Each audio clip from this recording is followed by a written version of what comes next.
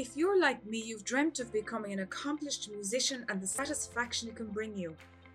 But there's hidden traps in the path to creating a musician's dream sound placed by ill-informed tutors and some online and real-world educators. We are forced to answer hard questions like how to grow as amateur musicians using time learning our craft intelligently, or how to achieve pristine musical sound quality without sacrificing wasted dollars. Finally, those questions and more can be answered after 20 years of research, trial and error. Follow this podcast while I expose missing pieces of the musical puzzle to take you from hours of musical frustration to feeling the excitement of musical excellence. You can join the journey on MusicSecretsExposed.com. I'm your host Sylvia, and you're listening to the Music Secrets Exposed podcast. Hey, thanks for tuning in. As I record today's podcast, it is the end of February in 2021. Today's episode is the third in a series which is all about the musical periods in history that I think every music student should be aware of. Today's focus is the Romantic period, and it is a very interesting period of music. Now, in the last two episodes, I covered what the Baroque period was about, which was the predecessor to the classical period. And now we have the Romantic period. So I suggest you go back to episode 15 before listening to today's episode, so as you have a full understanding of the periods that have led to this particular one, the Romantic period. The Romantic period was a very clear departure away from rules of music that were strongly adhered to in the classical and Baroque eras. Suddenly you had this wealth of expression that had never been heard before. The piano, which had been born in the classical period between 1750 and 1800 approximately, was now starting to be further developed, and now you hear pianists coming on board in the Romantic era that have the skill and ability to produce amazing pieces. Piano was a unique instrument because you could be your own musician. You didn't need other musicians to make you sound good. Just putting it simple as that. Whereas in the Baroque period, or even in the classical period, you know there was a lot of emphasis put on orchestras and chamber quintets and quartets and so on. The Romantic period lasted for about 100 years, and it transitioned from the classical period in or around 1800 through to 1900. In the first half of the Romantic period, there was a new respect for nature, or a new sort of awareness of the value of nature. The Industrial Revolution in society was really taking hold in England and affecting the rest of the world. And those wealthy households who really appreciated classical music as we know it now started to look at peasants and their life in nature, and it became one of these ideas that they became fascinated by. So somebody wrote, I don't have the person's name who wrote this, but the principles of Romantic art and literature, they say, is this: they have a love of nature which is seen as vast and powerful. They try to capture the mood and atmosphere of nature in their music compositions. There's a new freedom of imagination. There is a free range given to emotions, as far as even passionate emotions. Now, remember, in the classical and Baroque period, passion was not possible. It just wasn't allowed to be expressed. It wasn't in the standards of society. It was a hidden feeling. Everything suddenly became colourful and dramatic. Musicians wrote with a sense of free form, whereas in the classical and Baroque periods, form was very tightly adhered to. Ordinary language was suddenly used in poetry. And that poetry, if it was put to music, was very ordinary and down to earth. The poet or artist often sees the life of the simple peasant as the ideal life to live. And this is where their observations of life were focused on. So, what John Keats and Wordsworth and others would write in poetry, that then is what the Romantic composers in musical terms tried to express. Now, just looking at about four central features of Romantic music, we might say that melody is completely freed from rules to express human emotions.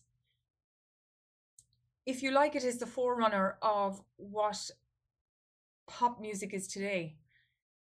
Harmony is adventurous with sudden discords, almost shocking discords at the time, and modulation to remote keys, whereas modulations, which means the change of keys, was very gently done in classical and Baroque eras.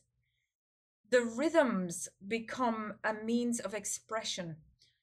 Music slows down or it speeds up or it stops as the composer's mood demands, unlike the strict sewing machine rhythm of classical music. And classical forms are still used, but they are completely changed. They're almost, in some ways, smashed from what they would have understood to be in the classical period. There is so much to say about the Romantic period, and this is a very quick summary of what it's about, but I'm trying to give you a colour of, in your mind's eye, that the variety that we see in nature, the colour, the variety of plants, flora and fauna. Well, just think of Romantic music like that. It is so varied in all its forms, expressions, and so on. Now, in my blog at blog.musicsecretsexposed.com, I'm going to lay out the most important composers of the Romantic period and associated videos on YouTube for you to experience some of the Romantic music that they wrote. Beethoven was a transitionary composer, and he was the main force that transitioned from the classical period over into the Romantic period. He was probably the first composer that started really blowing form apart and having huge expressive qualities to his music that was unheard of at the time. After Beethoven, you had other composers like Schubert, Mendelssohn. Chopin came on in 1810 and he died in 1849. He was described as the poet of the piano.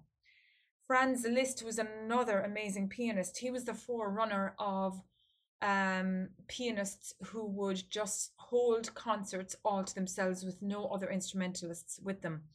And he was actually the equivalent of a big celebrity in our day, where women fell all over him at the concert stage because he was one of these characters that was absolutely stunning when he played the piano. The piano was a central part of society of that day. Schubert and Schumann, Brahms, they're all very important composers. Brahms is an extremely romantic composer. Schumann, on the other hand, had his story was he had mental issues, which eventually led him to having to be committed to an asylum, which was so sad. But some of his works are written in one personality. He had a split personality, and other works of his were written in his other personality. So he's an interesting composer just to study, just to see how mental health issues affected his ability to express music. Um, if you're into opera, which personally I'm not, you had composers like Bizet, Mussorgsky, Rossini, uh, Verdi, their famous names concerning opera. Now, in the second half of the century, of the 19th century, about 1850 through to the 1900 period, Russia still had monarchies as part of their governing force, and you had many composers who flourished under that system, such as Mussorgsky, Tchaikovsky, Rimsky-Korsakov, Borodin. They're all huge names in Russian music. They had an amazing ability to create this drama, this absolute dramatic sound. In Norway, there was one famous composer by the name of Grieg, whose inspiration came from his own country specifically. All these composers are described as nationalistic composers. They have had a very strong connection to their country, to their nation, to their culture. For me, why the Romantic period is so important for students to know about is it clearly shows where all this emotionalism came into music and what we understand nowadays to be pop music or modern dance or jazz music. You can see the seeds of that being sown during the 1800s through to the 1900s. When we look back as far as the Baroque and classical periods, there was strict rules in society and there were strict rules in music. People were routinized. That style of music, if you're a very routinized individual, that you really love routine, you love steady rhythms, you love that steady kind of music, that probably will suit you the best. However, if you're a student where you love expression, you love romance, you love the highs and lows of wide ranging sounds, the Romantic period is for you. And I think before you study any form of pop music or jazz music, I think it's good to take a little bit of a journey into Romantic music and study some pieces from a range of composers. Doesn't matter whether you're a pianist, a violinist, even if you play guitar, just get into it, get into classical music and just listen to the sounds that happened in that period. If you contrast the sounds running from Baroque to classical into Romantic, you're creating a great foundational understanding.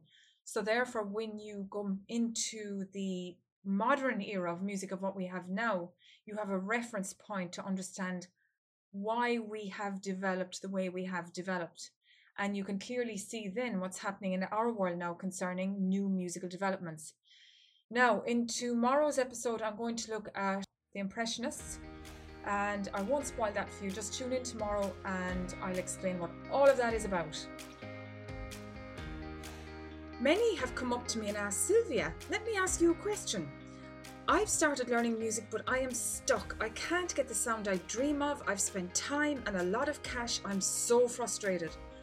Or a parent has often asked me, I have a child who is not getting the results that we expected. I've invested a lot of dollars in music tutors and musical equipment. I'm so unsure. What can I do? My answer? Sign up for a free webinar at musicsecretsexposed.com, where I'll walk you through what you can do to get you or your child on the best musical path right away. My greatest joy is to save you heartache and frustration and replace it with the best musical version of you. Don't delay, capacity is limited. Open a tab and let's get you started at musicsecretsexposed.com.